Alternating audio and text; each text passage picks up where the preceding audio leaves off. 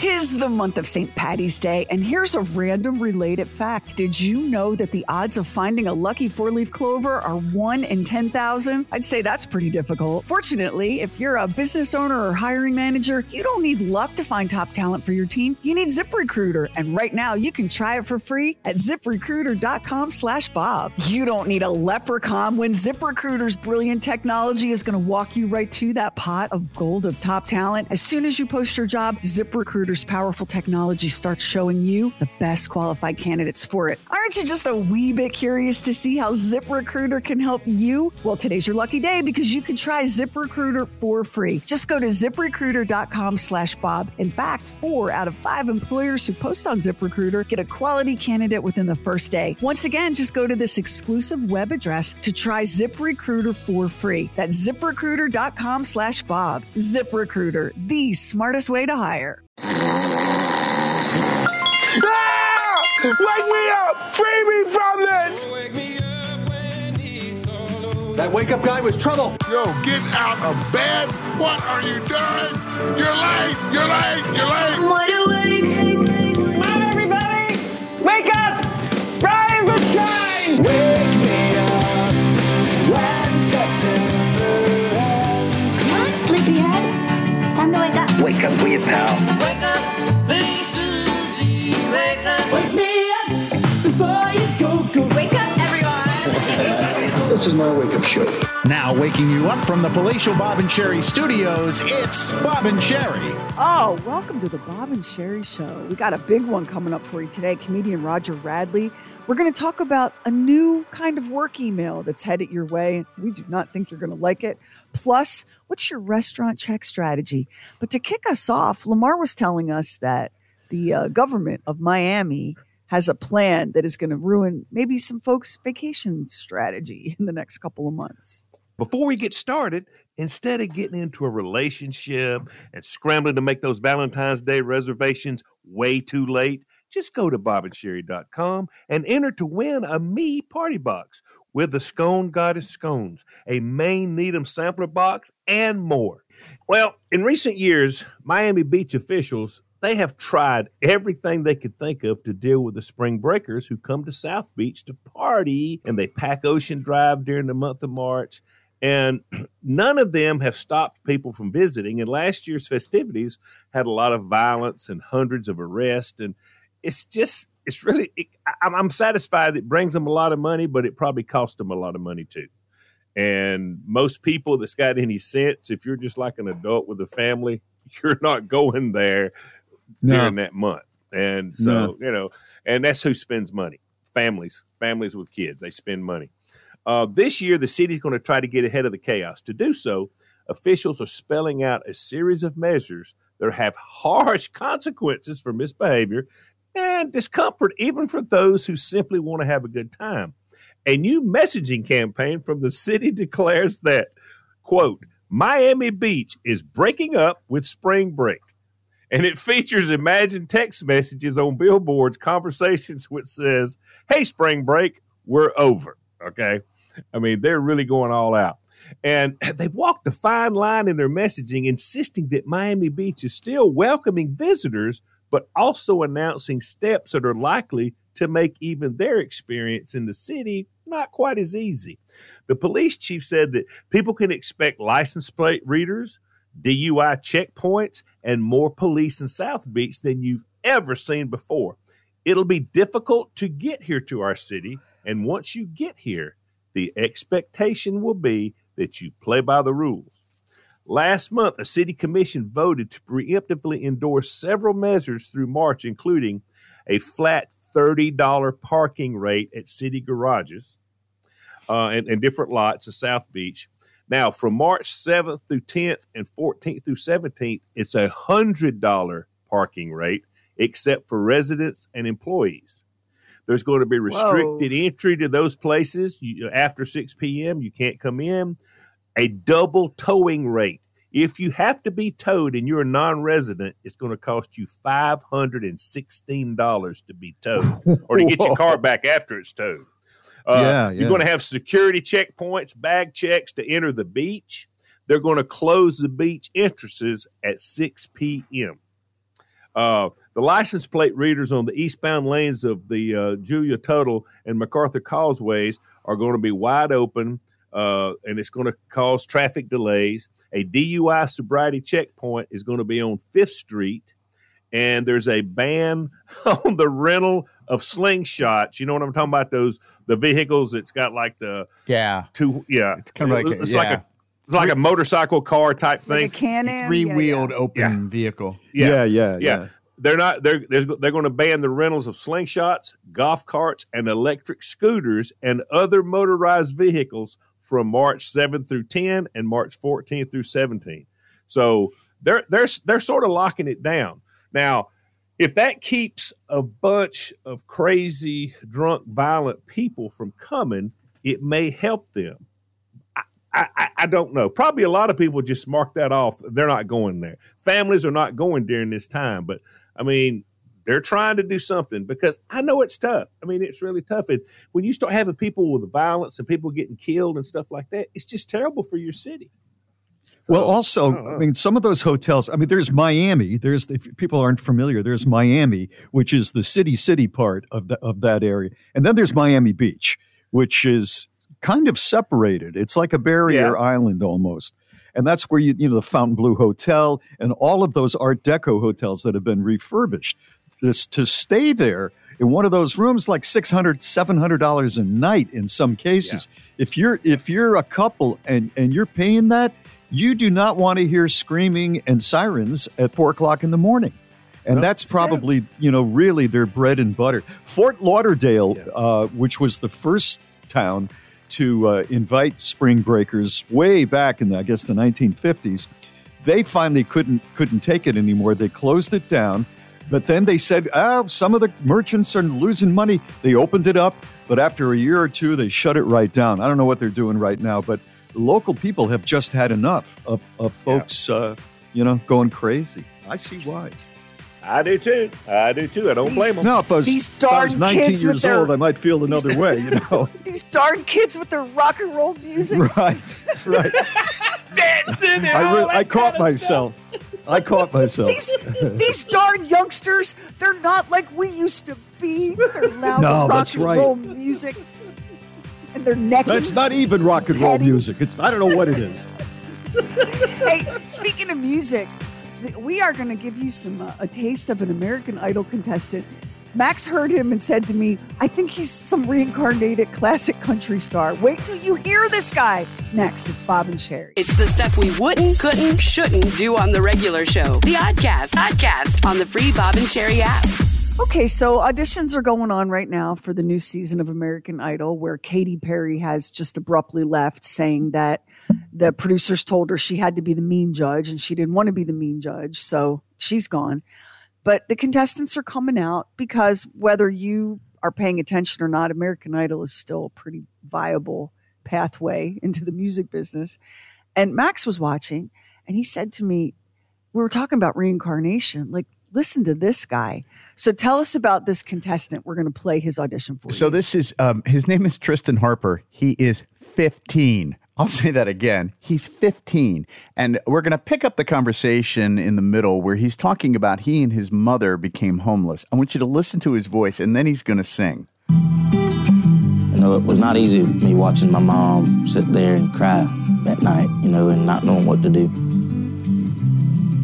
I'd got to that point where I said, God, I need you to help me. And my papa, he drove all the way from Alabama and Arkansas nonstop to come and get us. I'm just so proud, boy. Yep, real proud. Just don't forget your roots. You know why? Where you come from. I never thought I'd be able to tell my story to American Idol, ever. Makes me happy just thinking about it. So now he's going to sing. Hang on a second. Story alone 15. is about as compelling as it's going to get. Right. So I just want to get right to the goods, and I'm just going to say this out loud. Please, God, sing, okay? Okay. Give it to us. All right.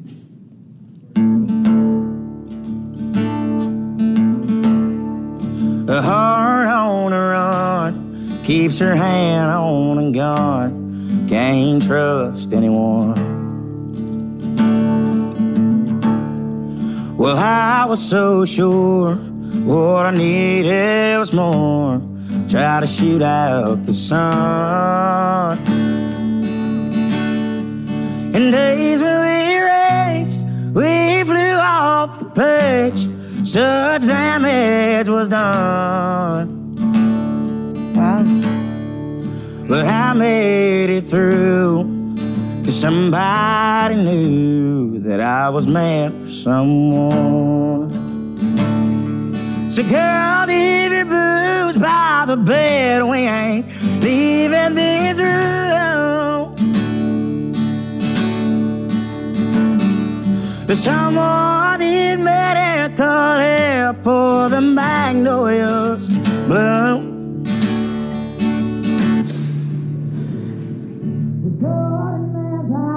And I ain't going out to chop wood. Wow. So cover me up. You know you're enough to use me for good.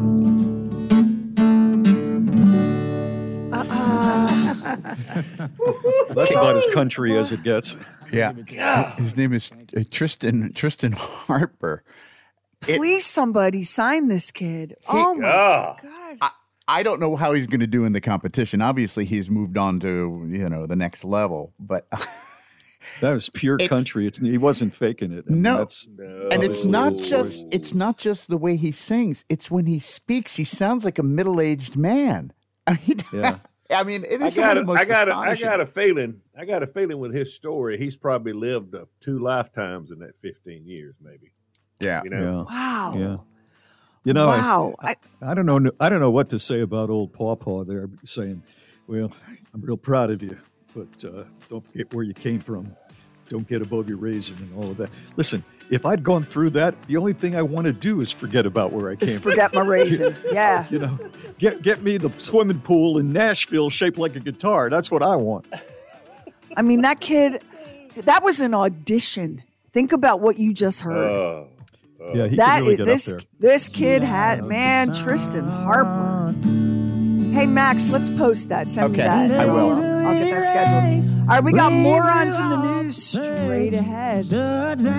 Wow. It's Bob and Sherry. Morons in the News is sponsored by State Farm. Like a good neighbor, State Farm is there. It's Bob and Sherry. The craziest, moronic, asinine. With morons in the news. Every once in a while, I come upon a moron in the news story that makes me sick. No, it's not because of blood and guts and all of that.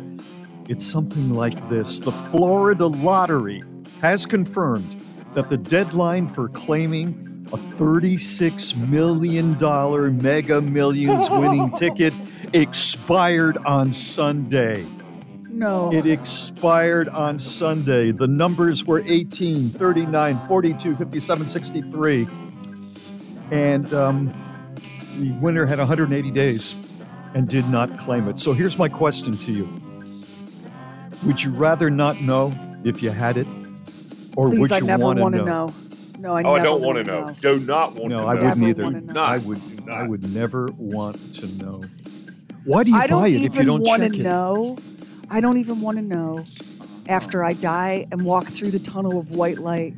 I don't want to be greeted with, hey, you're going to love this. Yeah. Remember that? $36 million Mega Millions lottery ticket that didn't get claimed? Girl, that was in your glove box. I don't want to know. It's 90 days you have to get it. I just looked it up. So I thought maybe a year, but it says 90 days. It's 180 days in Florida, so maybe it's different everywhere. But anyway, It's gone, and 80% of it goes to education, and of course the other 20% into the pockets of local politicians. So that's where that goes. And No, it doesn't. No, I'm only kidding. There's no way. I just please let this person never discover this. Yeah, I know. Yeah, I know. Terrible. In St. Thomas, police were called in to meet the owner of a nearby mechanic shop. She told them that a few days earlier, somebody had stolen items out of her Nissan Pathfinder, which had been left unlocked. A man reportedly approached the business owner and offered to sell her a power inverter. Upon inspecting the item, she told police that she recognized it as the same power inverter that was stolen from her vehicle days earlier. She confiscated the item from the would-be seller and called 911. Police made contact with John David Turnick Jr., the man who had tried to sell the business owner her own stolen property. He not only reportedly admitted to trying to sell the power inverter, but also to being in possession of the other items that had been taken, including a speaker, flashlights, and a hammer. Police reports indicate that Turnick initially confessed to being the one who removed the items out of the woman's Pathfinder, but after having get to the police station for questioning, he reportedly said that he had received the items from someone else he preferred not to name. Turnick was arrested and charged for possession of stolen property and was remanded into custody after being unable to post a bond of $25,000. Now listen, we may say Mr. Turnick is a moron, but not that many people need a power inverter, and he knew one person that didn't have one for sure. That's marketing 101. I think he's not so stupid after all. Providing a service. He knew his customer. He knew his customer. We've got video for this last story of morons in the news today. A woman came home. She lives in England on the Isle of Wight, which sounds so exotic. Her name is Charlotte Glazier. She unlocked her front door and walked in and found that her kitchen had been completely ransacked and a hole had been kind of hacked into her pantry door. There was a whole trail of destruction in the house, and she followed it out of the kitchen, through the living room, up the stairs where furniture had been knocked over, electrical sockets torn right out of the walls. And then she found the culprit. It was a terrified, furious badger hiding inside a trash can that was tipped over on its side, right? So wait. No. So she calls the police, and the police tell her, we are living in some kind of reality now, because the police tell her, there is nothing we can do, ma'am, about your badger problem. So then she calls the Royal SPCA. And they said, yeah, we don't have anybody anywhere near you that can deal with this. No. Meanwhile, the badger is clawing inside the trash can and hissing, and the house is trashed. Yeah. Right. So they said, have you thought about calling the Badger Trust of the Isle of Wight? And the woman was like, I didn't even know it existed. No, I didn't think about calling the Badger Trust of the Isle of Wight. So she calls the Badger Trust, and they answered, and they said, oh, absolutely, we are on our way. They show up at her house, they capture the badger, and they take it and transport it and release it back into the wild. See, when you were a kid, you thought that if you ever came home and a wild-clawed animal had done something to your house, that you could call 911 and somebody would come help you. I know. But if you don't live near your local Badger Trust, GFL everybody. We're going to post this video up on the Bob and Sherry Facebook. This is Bob and Sherry. Instant access to the podcast, oddcast, fun size, and more with the free Bob and Sherry app. I don't even know what to say about this world anymore, you guys. This happened at the Boston airport. U.S. Customs and Border Protection dogs alerted to some luggage that belonged to a passenger that was returning from a visit to the Democratic Republic of Congo. So the dogs are going nuts, and the immigration officials say, sir, what is in your bag? And the passenger said, oh, I've got some dried fish in there. And so the immigrations officer said, we're going to have to open it up. We're going to have to take a look. And there were not dried fish in his bag. There were 4 mummified monkeys in this man's suitcase. And that's creepy. Customs and Border Control said, sir, why do you have 4 mummified monkeys here in your suitcase? And the picture is really something. And the gentleman said, oh, I'm not going to sell them or anything. Those are for my own consumption. So the immigration officers were like, you're going to eat these mummified monkeys. And He said, yeah, it's bushmeat. Well, it's banned in the United States because the dangers of bringing bushmeat into the U.S. are very real. It can carry germs and pathogens, including the Ebola virus. Okay.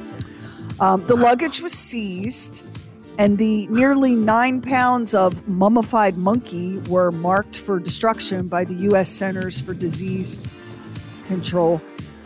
I don't know. I don't know what to say anymore about reality. I know Listen, I can't get y'all to eat a damn salad, and kale is out of the question. But you traveled halfway around the world to eat a mummified monkey, sir. I don't know what to do with you. I know Lunchables are dry, but a mummified monkey, that's not good eating. I can't believe that's a delicacy. That's going to need it like all day in the crock pot, Bob. You don't all day. You don't know. It could be good. What is wrong with everyone? What is wrong with all of us? It's Bob and Sherry. Bob and Sherry books, swag, and the mother of all mothers merch. Just hit shop at bobandSherry.com. So I was at a party. One of Mary's friends threw a party and meeting new people. And of course, everybody always asks, well, what do you do? Enjoy that. Right. And how about your wife? What does your wife do? And I say, well, I'm a broadcaster. And my wife is a therapist. And they go, oh, well, tell me about your work. I said, well, I've been working with the same women for like 3 decades. And they go, wow. I said, and she's a therapist too. And then I beat them to the punchline. I say, yeah, a therapist at work, a therapist at home. I don't have to think about anything my entire life. It's always pointed out. Everything's always pointed out. So an example of that is, there was somebody got in contact with me from my past, and a problem arose that I had to deal with. And I'm looking at it and talking out loud going, I cannot believe that I have to put up with this and deal with this. This is going to ruin the whole day. And I hate when I go to that dark place. And Mary was right there, and she said, you can't say those words out loud. You're saying them out to the universe. It's going to come back to you, all that negativity. And I said, well, I don't know. What am I going to do with this? She goes, all right. And at that, when I heard all right, she knows she can't be my therapist because we sleep together. We live together, right? She really can't. If I want a therapist, it's got to be somebody else, even though that's what she does. So she said, I'm just going to give you one trick and see if it works for you. I went, what is it? And she said, every time you go to that dark place, give it a name and say, not now. I said, give it a name. She said, yeah. So what's the name you're going to give it? And I thought of a couple of people that I'd like to say not now, but I don't even want to mention their name. And so I came up with Nicky. There was a scary guy when I was in high school named Nicky. And this, I told you about this guy. This is the guy we were in gym class changing. He hung his gun up in the locker. Now today, he would have been reported. But I watched him hang it on a hook like you would hang a hat inside his locker.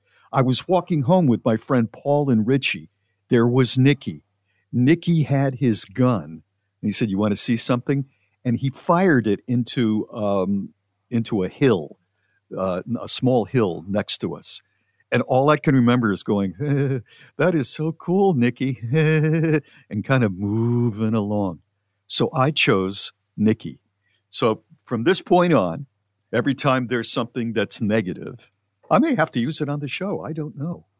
I'm going to try what she said. I'm going to say, not now, Nicky. Get away, Nicky. And just shoo away the aggravation with the thought of my controlling Nicky. I like it. I don't know that you're going to be able to stick with it, but I like it. I hope not now, Nicky. Not now, Nicky. Have you used it yet? Have you had a chance to give it a real world tryout? Yeah, once or twice. Sometimes, I mean, you know me, I forget sometimes. But I got to, now that I've committed on the air, I have to embrace it all the time. Because it does make sense. If you just say, you know what, I'm having a good day. Not now, Nicky, not now. And sometimes when he takes away whatever the problem is, it resolves itself anyway. And I was just borrowing trouble, which is sort of my brand. See, that she's right about this, in that you allow something that could happen, that might happen, to ruin what is happening. And you have to agree yourself that doesn't, that when you say that out loud, that doesn't sound so sane. I know it, but it's so grooved in me. I've been trying to figure out why I do this. You know, it's a little late in the game to, you know, take a look at oneself and why do you do this? But, you know, why do I borrow it? Was it just engraved in my mind because of my parents' struggles with money? What would be the reason for that? Because there are people I know that never do anything like that. I think that you do that for the same reason that a lot of women watch murdery husband true crime shows, because if we are focused on it, we think that we're prepared and it won't happen to us. And I think you do that because you figure, if I get out in front of how this is going to ruin my day, then it's not sneaking up on me. Yeah, my day's been ruined, but I saw it coming. Right. Yeah, get away, Nikki. What do you think? Yeah, I think you're right. Can I pay you in cash, or will you take checks? I see our time is up. I used to take insurance, Bob, but the paperwork is so much of Too a much. burden. So it's just strictly cash here. Let me see what I have. Nikki. It's Bob and Sherry. The Bob and Sherry website, the Oddcast, contest info, bobandsherry.com. Max, is it okay to talk about what happened to you during your last weekend of being in the play Murder on the Orient Express? Yeah. This is a scary, wild story, Bob. Wait till you hear this. So I am waiting at a traffic light that is right outside where the theater is, and I'm just sitting there waiting for the light to change, and all of a sudden, boom, I am hit in the rear. Oh, no. And so I was able to get the car off the road in front of where the theater was, and I have been hit not just by a car, not just by a van. I've been hit by as big as you can get 18-wheeler. Has hit me in the rear. Oh, no. Yes. And so we are pulled to the side of the road. Now, it is really jarring when that happens. And so I get out of the car, and the guy gets out of the truck, and he is very apologetic. And we're trying to size up the situation. He's got to call his boss. I've got to call the police. And, we're sitting there. So now we're waiting for the police and his boss to show up to the accident scene. Now, I have a play that I have to be in that starts at 8 o'clock. And so at this point, it's 6:30. So, I think things are going pretty well. During the course of us waiting for this man with tears in his eyes says, "I'm going to lose my job because of this." And I said, "But this was an accident." And I have just been hit in the rear, and I am in the very weird position of trying to console this guy about his possible job loss. And wait, I think we have to say that Max was rear-ended by an 18-wheeler. Max drives a small 2-seater car. Yeah. So that was not a fair fight. You were in the sports car. That is I not was. a big car. Wow. Yeah, that's it. You said that like I have more than one car. It is my only car. So now the police comes, and the police is sizing up the situation. And I said to the woman, I said, I have a play that I have to be in. So just to let you know. Apparently, running the information on an 18-wheeler takes a long time. So we're sitting there, and this guy is still concerned about, his job loss. Now his boss shows up. It's Federal Express, by the way. So his boss shows up, and he's talking to him, and they're trying to get through things. Meanwhile, I'm sort of inching my way back to the police car like, I have a play that I have to be on stage here for. Yeah, they want to hear that. I know that this is important, and I'm okay, and the driver is okay. There's damage to my car, obviously. By the time they finished up with the police reports and everything else, I had 10 minutes to get on stage. I had 10 minutes to get in my costume and get on stage. So I parked the car, and then I sprinted to go in the backstage door to be able to come in. I have my arms outstretched like Rocky. They're all repeating my name over and over. It was a moment.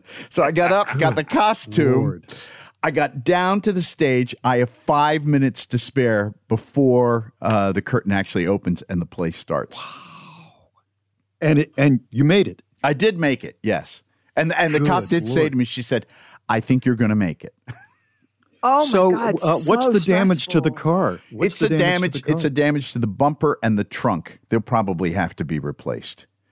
Okay. So but it's it wasn't not totaled or no. like It that. was not totaled. Yeah. It was not totaled. We were both okay. There was FedEx has got insurance. Trust me. I'm guessing So they that's have pretty good insurance. There was zero damage to the truck, but I have to tell you, the next night when I pulled to go to the next, and I'm waiting at the light, I have all sorts of nervousness going on because of what had happened the previous evening.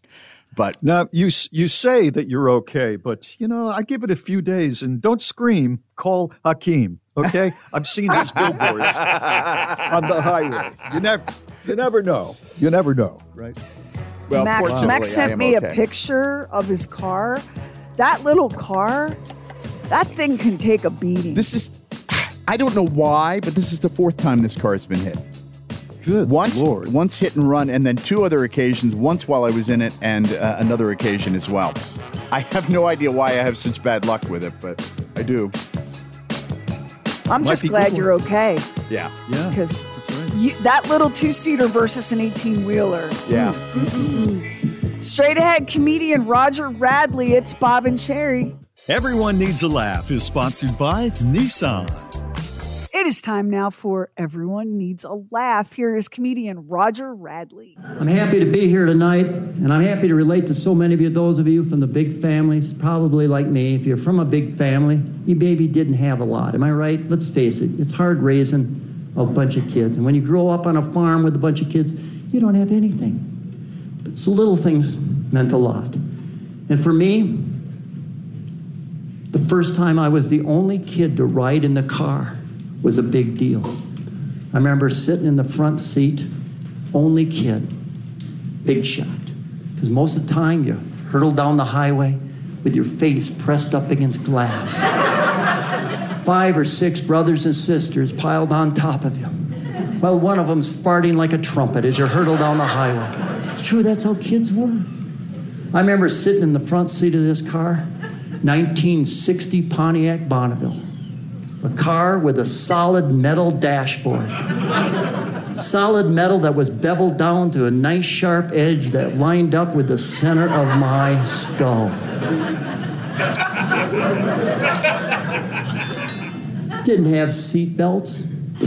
Didn't need seat belts. We had vinyl seats. And you slap your butt down on vinyl seats in the summertime, you weren't moving anywhere, anyhow, and you just like... Because these cars were hot. Did we have air conditioning? No, we didn't need it. We kept cool by opening up those triangular windows in the front, remember? They came to a nice sharp glass and metal point that when they were opened up, they lined up perfectly with the carotid artery of the passenger and the driver. Metal dashboard in front of me, radio control and heater knobs, steel dowels sticking out against a solid glass background right in front of me. No airbags, no seat belts, didn't need it. You know why? Because we had the best safety device ever invented. Remember? The Arm-O-Dad. Brake lights going on up ahead? Arm-O-Dad. Deer coming out of the ditch. Arm-O-Dad. My dad loved us so much and was so concerned with our safety, oftentimes he would practice that for several hours before we even got out of the driveway. I remember riding in the front seat, knowing that that would protect me. That arm would come across in a nanosecond. Hit you right in the throat. Right? Flatten your windpipe. And finally dislodge that darn jawbreaker that had been down there for over 2 weeks. But I felt safe and secure hurtling down the highway flanked by 2 loving adults who were chain-smoking Chesterfield Kings in an enclosed car while I was told to reach under the seat and open up another bottle of Schlitz for the both of them. By God, I survived. I deserve to breed and have offspring. That's all for me tonight. It's so true. He's great. That describes so many people's childhood. Yeah, Roger yeah. Radley. We'll get that posted up at BOBANDSHERI.com. Click the menu tab and look for Everyone Needs a Laugh. And while you're there, 2 things. Enter our Me Party Valentine's Day contest. We celebrate Love Month all month long here, and we don't care if your love of your life is a rescue dog. We want you to win a prize at BobandSherry.com. And you can nominate your favorite teacher for our teacher salute. We'd like to send your favorite teacher to Margaritaville Beach Resort in Fort Myers Beach, Florida. It's going to be an incredible weekend because teachers need a break. All of that is waiting for you right now at BOBANDSHERI.com. Don't go anywhere. There's more Bob and Sherry straight ahead. This is Bob and Sherry. Leave us a talkback. Talkback with the free Bob and Sherry app. So we just had the comedian Roger Radley on, who is very funny, and he was talking about the first time he got to ride in the front seat of the family station wagon. And he said there were no seatbelts, but he wasn't worried because of the arm o' dad. And the arm o' dad, of course, was his father's arm. If there was some sort of a accident ahead and he had to slam on the brakes, the father's arm would come across your chest as if that would stop you from hurtling toward, the window. And I had to laugh, and I also shivered because I had a kid at a very young age, and the marriage did not work out. And so there I was, a father, young, and out to start dating. And there was a woman that I really wanted to date very much. She had never been married, and she, obviously didn't have children or anything like that. And I had a Volkswagen, and it was as stripped down as you could get it. Didn't have any air conditioning. I think it had seatbelts. But after having had a kid, the Armo dad was natural. And she and I are out on, it wasn't a first date, it was like a third date. And I'm driving along, and all of a sudden there's an accident. And I hit the brakes, and I throw my arm up to protect her. And she had never experienced that before. Why would she? But she'd seen her own father do that. And I thought, oh my God, do you know what you just did? You just became a dad, not a sexy guy, on the first date. And there was a pause, and she said, well, I feel very comfortable now. And I thought, oh, thank you. Thank you for being so sweet, so kind, and not busting me. Did you know what he was talking about? We only have a few seconds here, Lamar. Absolutely. Did you know what he was Yes. talking about? Have you done that with your own kids? Yes, many times. Yeah. I don't know if it's done that much today because cars are so much better. This is Bob and Sherry. Sign up for our newsletter. We never spam you. Never did. Get Bob and Sherry exclusives. Just go to BobandSherry.com. Oh, we would love to have you on the show, see what you're thinking, what's going on in your life. If you have a comment on something you heard on the Bob and Sherry Show, just call 844-52-SHERI. That's one way. Or go get the Bob and Sherry app wherever you get your apps. You'll find a little microphone right there. Pop it, and you're on the air. Let's see.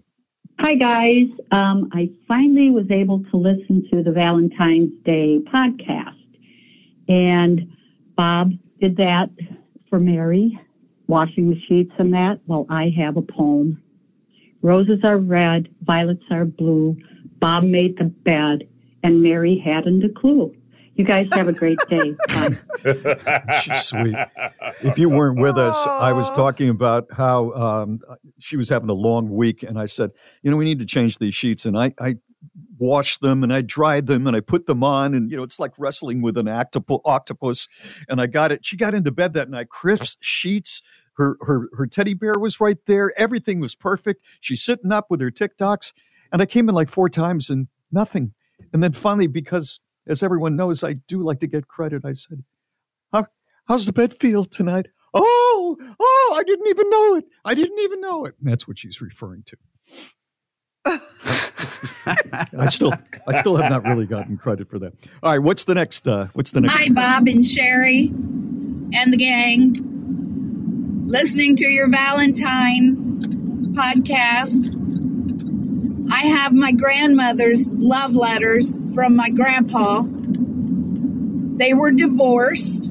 He stole money out of the safe from the store that he worked at. And he got caught and put in prison. I think it was around Kansas. We all live in Indiana. And I have the letters that he wrote to her. Oh God! Where'd she go? Papa's love letters from prison. That was all there was prison. said. That was all It's a there was to country the song. message. It's a country That's song. treasure. But that's treasure. We're not going to have that kind of stuff now because all of our communication is ephemeral. You're not going to have Papa's text messages from prison. No. You're not going to have Mama's Snapchat and how she met your daddy. Like we're losing a lot of cool stuff now that none of us write like old fashioned. I wonder what he said, and I wonder how long the time was that he was doing. He must have stolen a lot of money to go to prison. He must have. Yeah. God, that's the saddest thing. You're still in love. You're divorced, but you're still in love with her, and you're in prison. Oh, Merle Haggard would turn down that one. And that is just the saddest and Bob, thing. Can I tell you, Max will agree with this because we come across a lot of your Kansas, Nebraska, Missouri prison stories working on True Weird stuff. There's something extra about Paul went to prison in Kansas. There's just something extra severe about that. And Is I can't it really because tell of you the why. Is it the Truman Capote book that people are talking about now because of the Swans TV show on Cold FX? Blood? Are you thinking of In Cold Blood? It's in Cold Blood. It's Bonnie and Clyde. That's true. It's Prohibition. Like Kansas City, Missouri, Kansas, Nebraska. You would not believe the mayhem. Oklahoma, the mayhem that went down in the heartland. And Kansas City was a hotbed of illegal activity at one time, like in the 20s and 30s. It really was. You know why that is? Bonnie and Clyde thing is definitely part of it because they were like folk heroes for a while in the Midwest. The real reason that Kansas City was the capital of vice is because the mayor of Kansas City decided that prohibition wasn't anything he felt like participating in.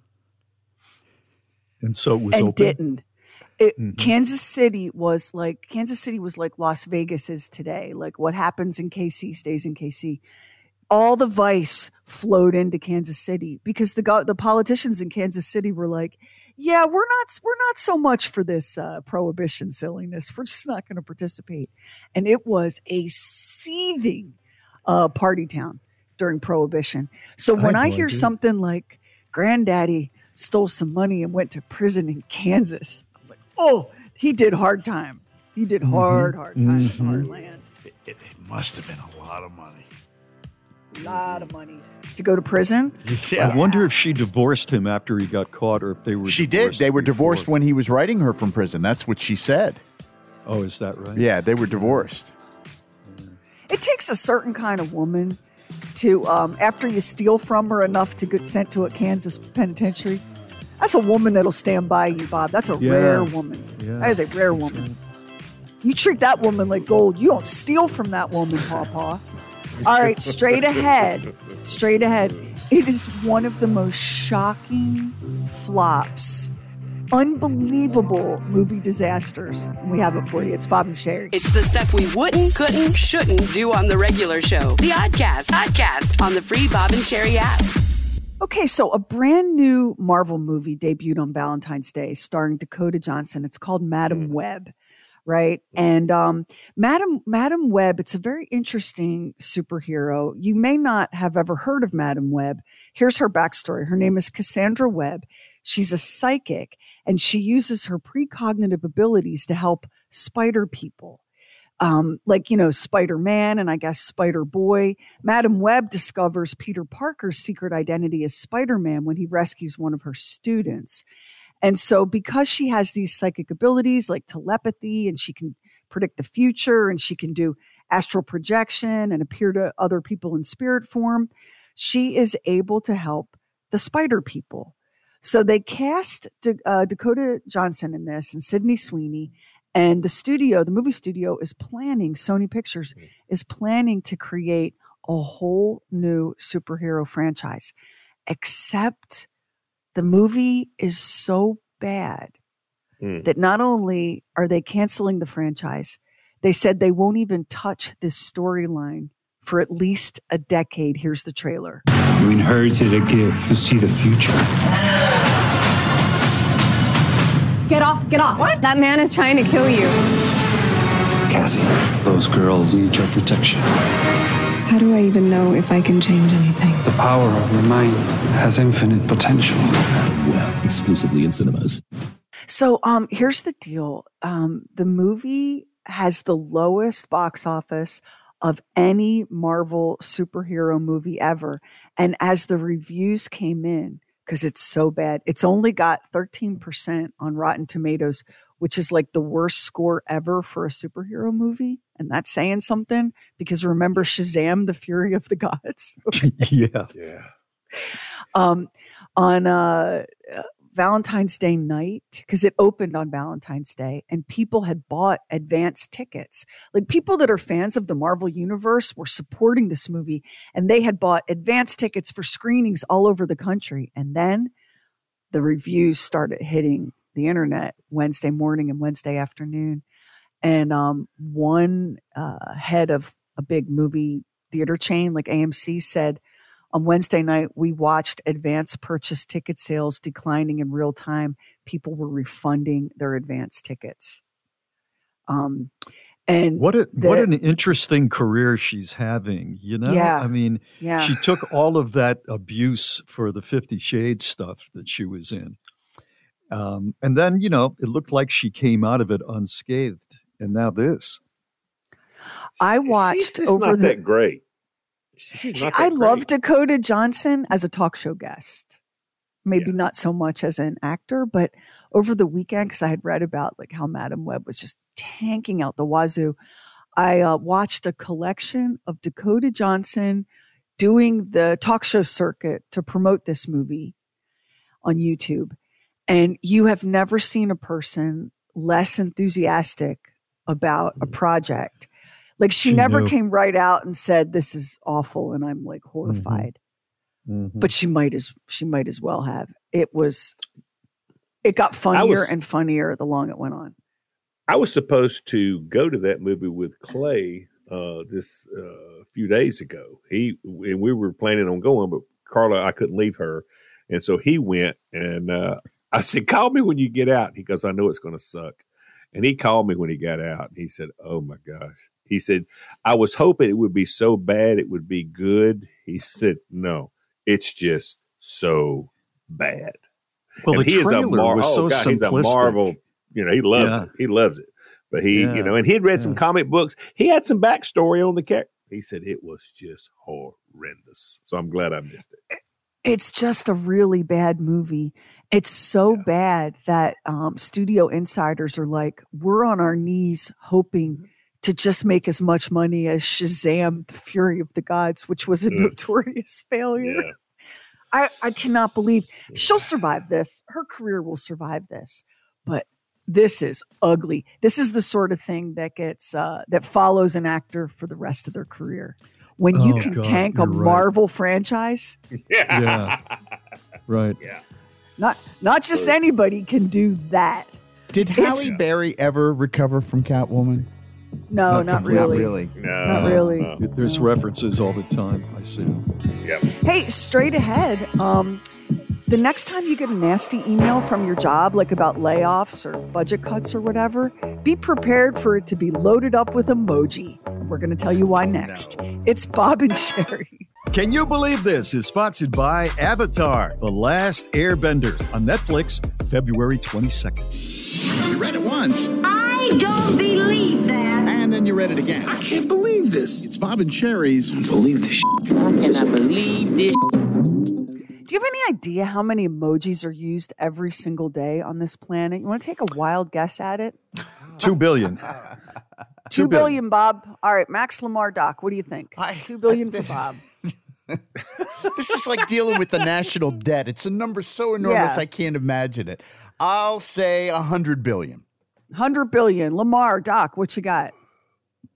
I want to say 100 billion and one. 100 billion and 100 billion one. Doc? I'll go 500 billion.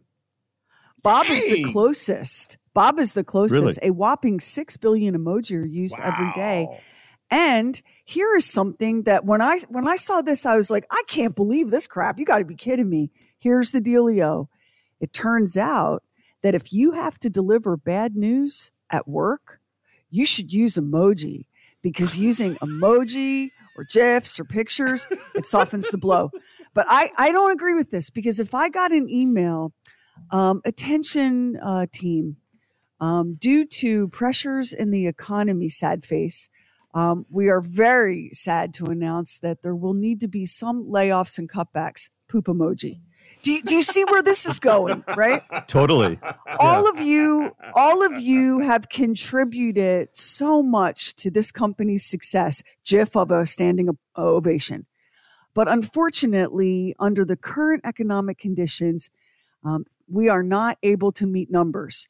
Image, picture of house on fire. Now you're getting this, right? You're looking at this in your email. Are you feeling better about knowing that you're going to lose your job? No, I'm not. Attention, Bob Lacey, praying hands. Exactly. So if you want to, according to this, if you want to deliver bad news, people are already using winkies and smileys and that kind of thing, trophies in work email. Like, it's slowly creeping into business emails. But now, according to this research, you should use emojis to soften the blow around that bad news, around those negative emotions. Listen. This is what the Dr. Monica Reardon, who led this study, says, quote, "The appropriate emotion expression brings virtual teams together, capturing nuances of conversation that are otherwise impossible or inappropriate to convey with text." I don't know if I want that around bad news. How about She's you, full of in it. the workplace? She's absolutely full of it. Sometimes somebody gets to a certain position, and just because they have the position, it's taken for granted that they know exactly what they're doing. They've researched it, and sometimes they are just flat wrong. Kanye, I'm going to have to bow to Kanye if it's going this way, because he said, in the future, we will not use letters. We will communicate with emojis. And everybody who read that laughed. But here we are. At least partially, it's creeping in. You know what we would become? It would be like the Chinese alphabet. It would be like with characters rather than letters. Each emoji would be a different character. Oh, God. Well, they gave some examples of what this looks like in practice. So our latest numbers just got released. Thumbs down emoji. That's the worst. I can't even say it with a straight face. Have you seen the email about the budget yet? Broken heart emoji. Like, what are we doing? I don't want to go to work like this.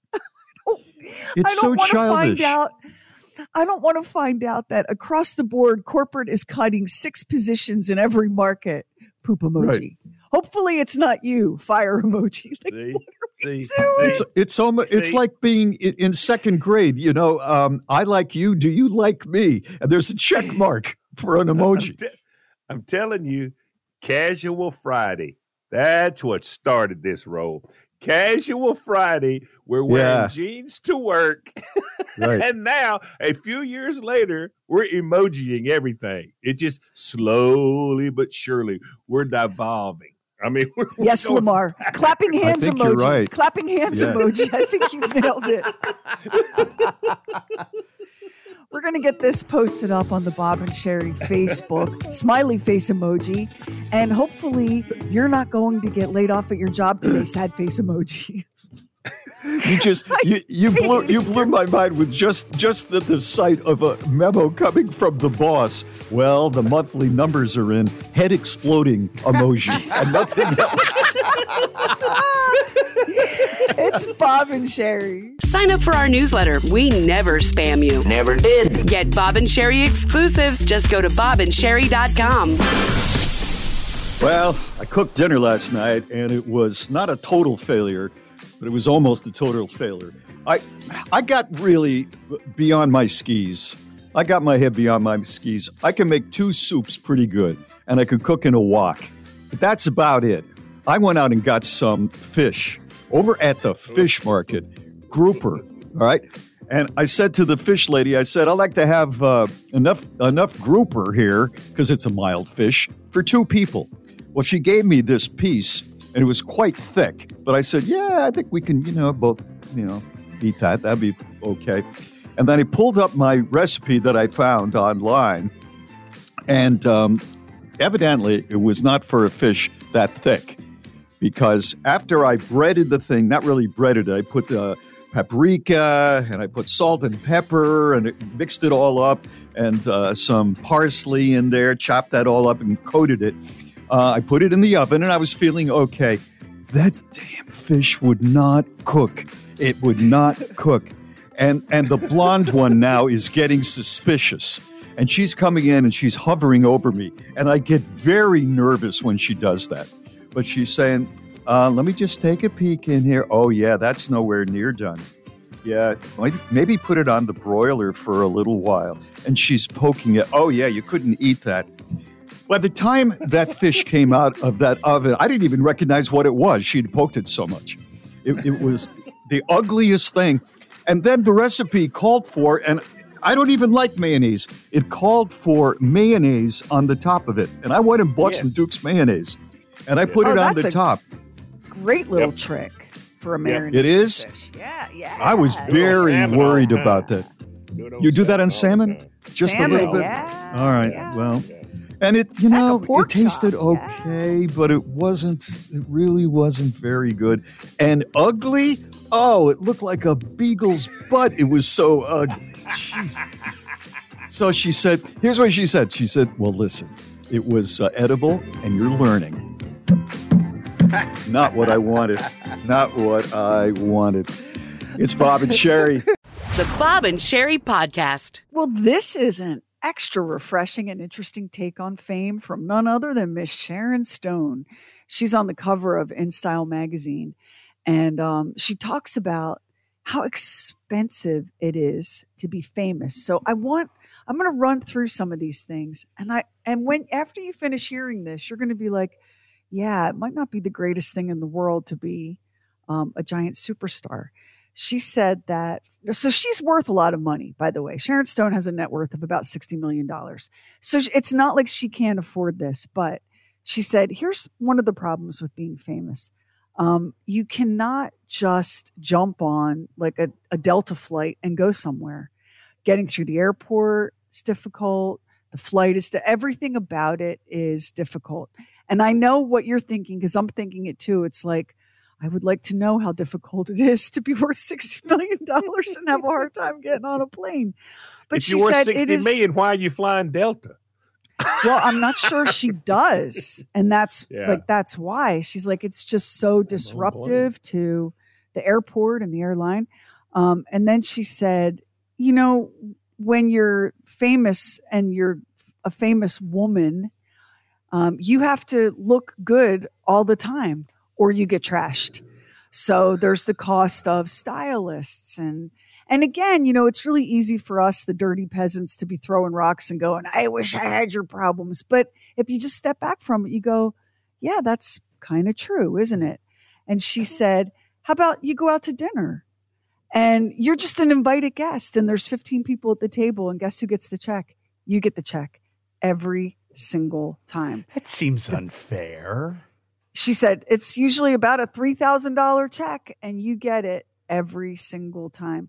You have to pay for security to travel with you and to protect your home. And you have to pay for, stylists and PR people and all. She said a lot of people understand that Jennifer Lawrence, Nicole Kidman, they can't take commercial flights because it's so incredibly disruptive. And she said, sometimes people say to me, really, you have that problem? What have you been in? And she said, quote, dude, they know me in the Amazon rainforests. It's tampons, Q-tips, and Sharon Stone. Very. Very interesting and very honest. And she talked a little bit about some of what she's been through in the past couple years. If you remember, back in 2001, Sharon Stone had a stroke and nearly died. Yeah. She said she had this lightning bolt feeling of pain in her head. She was rushed to the hospital. She woke up on the gurney and said, where am I going? And the person wheeling her said, brain surgery. She said that they gave her exploratory brain surgery without my knowledge or my consent. They didn't take her pain seriously. They missed the brain hemorrhage, decided that I was just being dramatic. And that hemorrhage that they missed left her with a 9-day brain bleed and a 1% chance of survival. And she pulled through it. And she said, now in hindsight, she said, what I learned through that experience is that in a medical setting, women just often aren't heard, which is, by the way, like data bears that out. Women get dismissed as dramatic or anxious or pill seeking, when it's endometriosis or fibromyalgia or whatever, right? But Sharon Stone's best friend was with her that day. They rushed her into the hospital, and the friend was relentless. And she was the reason that they discovered the brain bleed and that Sharon Stone's life was saved. She had damage to, like, all sorts of damage to her body as a result of the stroke. It left her with a speech disorder and severe seizures. She said, I still take medication for all of that. She suffered from memory loss and damage to her vision. Like, she's been through it, right? And you may not have known all of that. So when I'm reading this InStyle article where Sharon's like, it's very expensive to be me, I was like, yeah, Queen, it is. You've been through it. You've given people a lot of pleasure with your movies. And I'm sorry you get stuck with a check every time. But I read something not long ago that indicated that she had run through a lot of her money. Well, she did. I mean, look at those. You can imagine what her medical bills alone were like. Good right? Lord, yeah. Oh, yeah. Plus, she's got to pick up the check every time anybody invites her anywhere. Do you know what? If I went with a person who was wealthy, I wouldn't do that because that just would that would make me feel weird doing that. Like you're a user. Couldn't do it. Now, if they did pay, if they insisted, I would allow them. Sorry. I would fight for the check twice. Of course. Twice. I'd fight for it twice. It's Bob and Sherry. True. Weird. Stuff. He called himself the Comforter and the Emancipator. William E. Riker was a religious cult leader who preached what he called the perfect Christian divine way, the belief in celibacy and racial and gendered segregation. In the 1920s and 30s, he purchased 200 acres of land to establish a town built on white supremacy. He called it the Holy City. True. Weird. Stuff. New episodes drop every Friday, everywhere you get your podcasts. It's the stuff we wouldn't, couldn't, shouldn't do on the regular show. The Oddcast on the free Bob and Sherry app. So we were talking just a few minutes ago about Sharon Stone and how expensive it is to be Sharon Stone and how no matter where she goes, she gets stuck with the check every single time. And Lamar was saying, I'd fight for the check twice, and then I'm going to let you pick it up. Like if he's out to dinner with Sharon Stone or some really rich person. So what is your check fighting? What is your check strategy? I want to hear from all of you. Let's go around the table. Okay. All right. I got a couple of different ways this goes. Number one, if I'm at a table and there's a woman by herself, she's not paying. I will not allow it. I just will not allow it. I just cannot let a woman pay for her meal. I can't do it. If her husband's with her, that's fine. But if it's a woman, whatever. So I'll pick it up.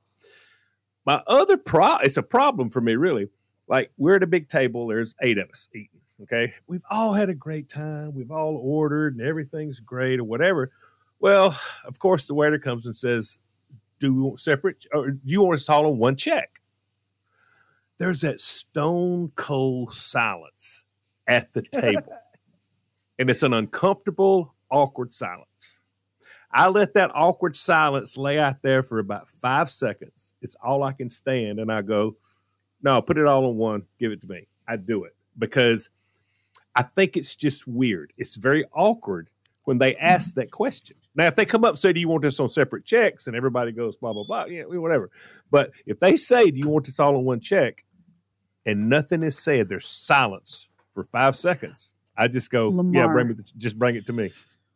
When That's I the only way woke I know up to this do it. morning, the last thing on my bingo card was things Lamar has in common with Sharon Stone. I just, and I keep track. I keep track when I go out and eat with people. If somebody has picked up the check the last time, I pick up the check this time. I try to stay ahead of that. I don't know. For some reason, I just don't want to be perceived as a moocher or somebody that's cheap or it's whatever. So I pick up a lot of checks. I really do. I pick up a lot of checks. You know what I think? And I'm curious to hear what Bob thinks here. I think that when you grow up really poor, you're much more conscious of this kind of thing than people who grow up with privilege. Because like you, I am painfully conscious of this dynamic. And I think it's because from the time, and this applies to really, definitely me, you, and Bob, from the time we were children, we were acutely aware of how tight money was, how scarce money was. Yes. What do you think, Bob? What's your check strategy? I agree with him as far as if there's a single woman along, I'm gonna pick up that check. If it's a guy, probably not. And you can say that that's old school or it's a bit of misogyny or whatever, but that's what I do too. The other thing is manners. I don't have a problem with separate checks. I don't go out with groups with like 12 people. Usually at the most there's 3 couples, and that's not that hard for the waiter. I don't mind just saying, put it all on one and somebody gives me some money. And I don't mind splitting it as long as the person that didn't order any alcohol doesn't have to split it evenly. Because, very often the alcohol, I'm not saying it would double the bill, but it's probably a third more. And so, if you don't like alcohol, you shouldn't be punished for a $12 martini. You know what I mean? But generally, I don't think it's that difficult, especially with the way they can process checks now. They do it very quickly with a little, handheld computer. So I don't think it's that much of an issue. My friend I just Wendy can't say and the I, words we take separate checks. separate checks. We take turns. Like, oh, it's your turn. It's my turn. It's your turn. It's my turn. But I was out to lunch with a group of women. I think there were five of us at the table. And one of these women whipped out her phone and did the math and told us each what we owed. And then we could have whatever tip we wanted. And I remember looking at this with like my jaw hanging like, oh my God, first of all, we're all adults here. And there's just something like I used to be a server and I used to hate that kind of thing. Mm-hmm. Susan, you owe $13.49 because you decided to have an appetizer. Like, I hate that kind of thing. So what's your check strategy, Max? Oh, I'm a separate check person generally. Yeah. I mean, and I have a friend and he and I would go to lunch and we could never figure out who had paid the last time. So we just started doing separate checks. And that way we didn't have to worry about it anymore. Yeah. I mean, it's not really a problem as long as it's fair. And I think that, if you're counting, Susan had an extra glass of wine, so we can't just say, well, split it evenly. That's baloney. That's petty. That's petty. Yeah, but it's I really did learn petty. something today, and here's what it is. Kevin is staying home the next time I go out to dinner with Lamar and Carla because Lamar will pay. Yes, he has to. I learned that. It's Bob and Sherry. Now, let's open up the Bob and Sherry Archive Vault. I was walking my dog Sam in the park the other day, and I had another one of the millions of encounters I have with Sam and other dogs that is so embarrassing. It's the first time in my life I've had a pet that I was embarrassed by. And many of my pets are neurotic and frankly bizarre looking, like my cat Tiberius. My friend Wendy said to me the other day, so your daughter tells me that he's supposed to have hair, that the hairless part was a mistake.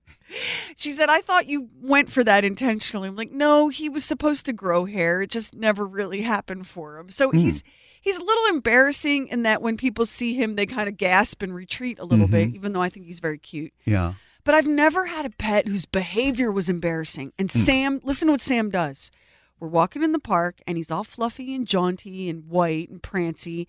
And when people see him, he makes people smile. He's like a little ball of happiness on the end of a leash. Unless you have another dog. And then he'll prance right up to the other dog and he'll go "Arr!" at the other dog. Little dogs, a lot of them do that. And the vet and the dog psychic both said, because I did, have a dog psychic. The vet and the dog psychic both said that he was doing that because he has small dog syndrome and he's just trying to like puff himself up and act like a gangster badass. So he doesn't really want to be aggressive. He's just like the small guy who goes into the prison yard on his first day and picks a fight so that he never has to fight again. It's amazing that those little dogs do that because little dog will do that to Finn, who's 10 times the size. It's Finn. Like you would have no chance. Sam did it to Finn, and I know you judged me and Sam for that. I don't know what to do. I didn't. Yes, you did. You did. No. Liar. Stop it. Look at your lying face. That's why you have that thing on your tongue, because you're a great big liar. That's why your tongue hurts. I don't have a thing on my tongue. The other day, I had some sort of soreness in my mouth from I don't know what. You just cannot come on the radio and say that thing on your tongue. That is not an attractive image to give those who are listening, particularly first-time listeners. So I was driving in this morning and I heard this some sort of radio show, and this woman was going on and on about a dog. I don't know, a cat with no hair. And the man he didn't have much to say, and I can't blame him, to be honest with you. If I was in that position, I don't know what I would do. But then she accused him of having a thing on his tongue. You know what, though? I feel sorry for some men that just never found a career. There are probably people who are going, wow, but what you've overcome, Bob Lacey. You work in a business where you have to talk for a living, and yet you have a thing on I don't have a thing on my tongue. I had a sore tongue. I don't. Well, that doesn't sound right either. I don't know what it was. I might have bitten it in my sleep or something. Anything. Well, it doesn't hurt now. No, it feels much better. It's fine. I worked through it. Did you soak it or put ice on it or anything? I had therapy. Anyway, I'm so embarrassed. I'm so embarrassed by this animal's behavior. I took him to doggy daycare. We've had the pet psychic. I've asked the vet. I've been teaching him, with positive reinforcement, how to act in public. But tell me the truth. When somebody has a little dog and the dog acts like that, what do you think is happening? I just get my dog away because it's just the little dog syndrome. I think that's what it is. It's almost everybody who has a little dog that does that. They break the ice with you if you have a bigger dog by saying that. He thinks that he's a big guy, but he's a little guy in a big guy's head. They all say the same thing. So that's what happens when I leave the house with the dog. Now, you would think that in the privacy of my own home, my dog could not embarrass me. The dog now, his best friend is the cat, Larry Munson, and he has taken to enthusiastically and very energetically mounting Larry Munson. Oh, jeez. He does this. He does this in front of people when they come over. So basically, the only place where I don't have dog shame is in this studio. And Larry Munson is very patient about it. Like, for the most part, he'll endure it for a little bit, and then he'll let out a meow, and he'll smack Sam in the face with his paw. But I have had parents over at my house picking up or dropping off their kids, and this is going on. I've got an exchange student, and I don't even know how to translate this into her language to tell her what's happening. Between your comments about my tongue and the two of them getting to know each other, this is the most horrible break I've ever been a part of. So the question for you is, what do I do? Give him a little whack. Are you asking me to call upon my own experience? Is that what you... Oh, I get it now. Just say, teach the cat to say, I'm not interested. You're a little short. You like to have your opinion asked. Yeah. You like to be an expert on You things. were married before. No, I'm not. Have the cat say, you were married before, right? I'm not interested. That's all I got for you. Thanks for calling upon me for my expertise. Instant access to the podcast, and fun side. Just download the free Bob and Sherry app. Teal Mull was on her ranch, and she walked outside to see her son getting trampled by their 2,000-pound bull that they call Barry. Her next decision was the one only a mother could make. With her son knocked out, she tried to block the bull. She said, I regret that, but I also don't regret it. The bull chased her in circles until eventually ramming her and goring her. She was then knocked to the ground by the bull. I just kind of gave up the ghost. I was like, okay, Lord, I'm done. I can't hold out any longer, Teal said. However, her brother-in-law, Garth, raced over with a tractor, pushed the bull away. He said, the bulls is a lot stronger than you think they are, that's for sure. So Teal was left with face and body bruises as well as a broken rib after the attack. But the scans taken that night at the hospital revealed something else. Lung cancer. The cancer had the potential to kill her within a year, but Tampa General's Hospital, Dr. Jonathan Daniel, removed the tumor, and Teal got the good news that her cancer has not spread. I'm alive, and I'm going to stay alive, she said. I just feel like I got another chance. This has probably been in her body for maybe even a couple of years, said the doctor. And these tumors have an exponential doubling time, but it looks like she's going to be okay. And since her cancer hasn't spread, Teal can now speak out and remind smokers to get screened without waiting to be injured or risking discovering cancer too late, because she was a smoker. She also says she approaches the bull much differently. When I see Barry, I say, you stay over there, I'll stay over here. We'll be fine. But if it hadn't been for the bull, she may have died with cancer. I love it. Garth, Till, Barry. This sounds like something out of a TV show. This is amazing. Yeah, it's a great story. I don't think I want to be gored by a bull, but if it lets me find out something, let's go. This is Bob and Sherry. Thank you so much for listening to the Bob and Sherry podcast, the Oddcast, and Talking Lamar. We would love it if you would subscribe, rate, and review, and maybe share it with a friend on Facebook, Instagram, wherever you go. And thank you again so much for listening. 'Tis the month of St. Paddy's Day, and here's a random related fact. Did you know that the odds of finding a lucky four-leaf clover are 1 in 10,000? I'd say that's pretty difficult. Fortunately, if you're a business owner or hiring manager, you don't need luck to find top talent for your team. You need ZipRecruiter, and right now you can try it for free at ZipRecruiter.com/Bob. You don't need a leprechaun when ZipRecruiter's brilliant technology is going to walk you right to that pot of gold of top talent. As soon as you post your job, ZipRecruiter's powerful technology starts showing you the best qualified candidates for it. Aren't you just a wee bit curious to see how ZipRecruiter can help you? Well, today's your lucky day because you can try ZipRecruiter for free. Just go to ZipRecruiter.com/Bob. In fact, 4 out of 5 employers who post on ZipRecruiter get a quality candidate within the first day. Once again, just go to this exclusive web address to try ZipRecruiter for free. That's ZipRecruiter.com/Bob. ZipRecruiter, the smartest way to hire.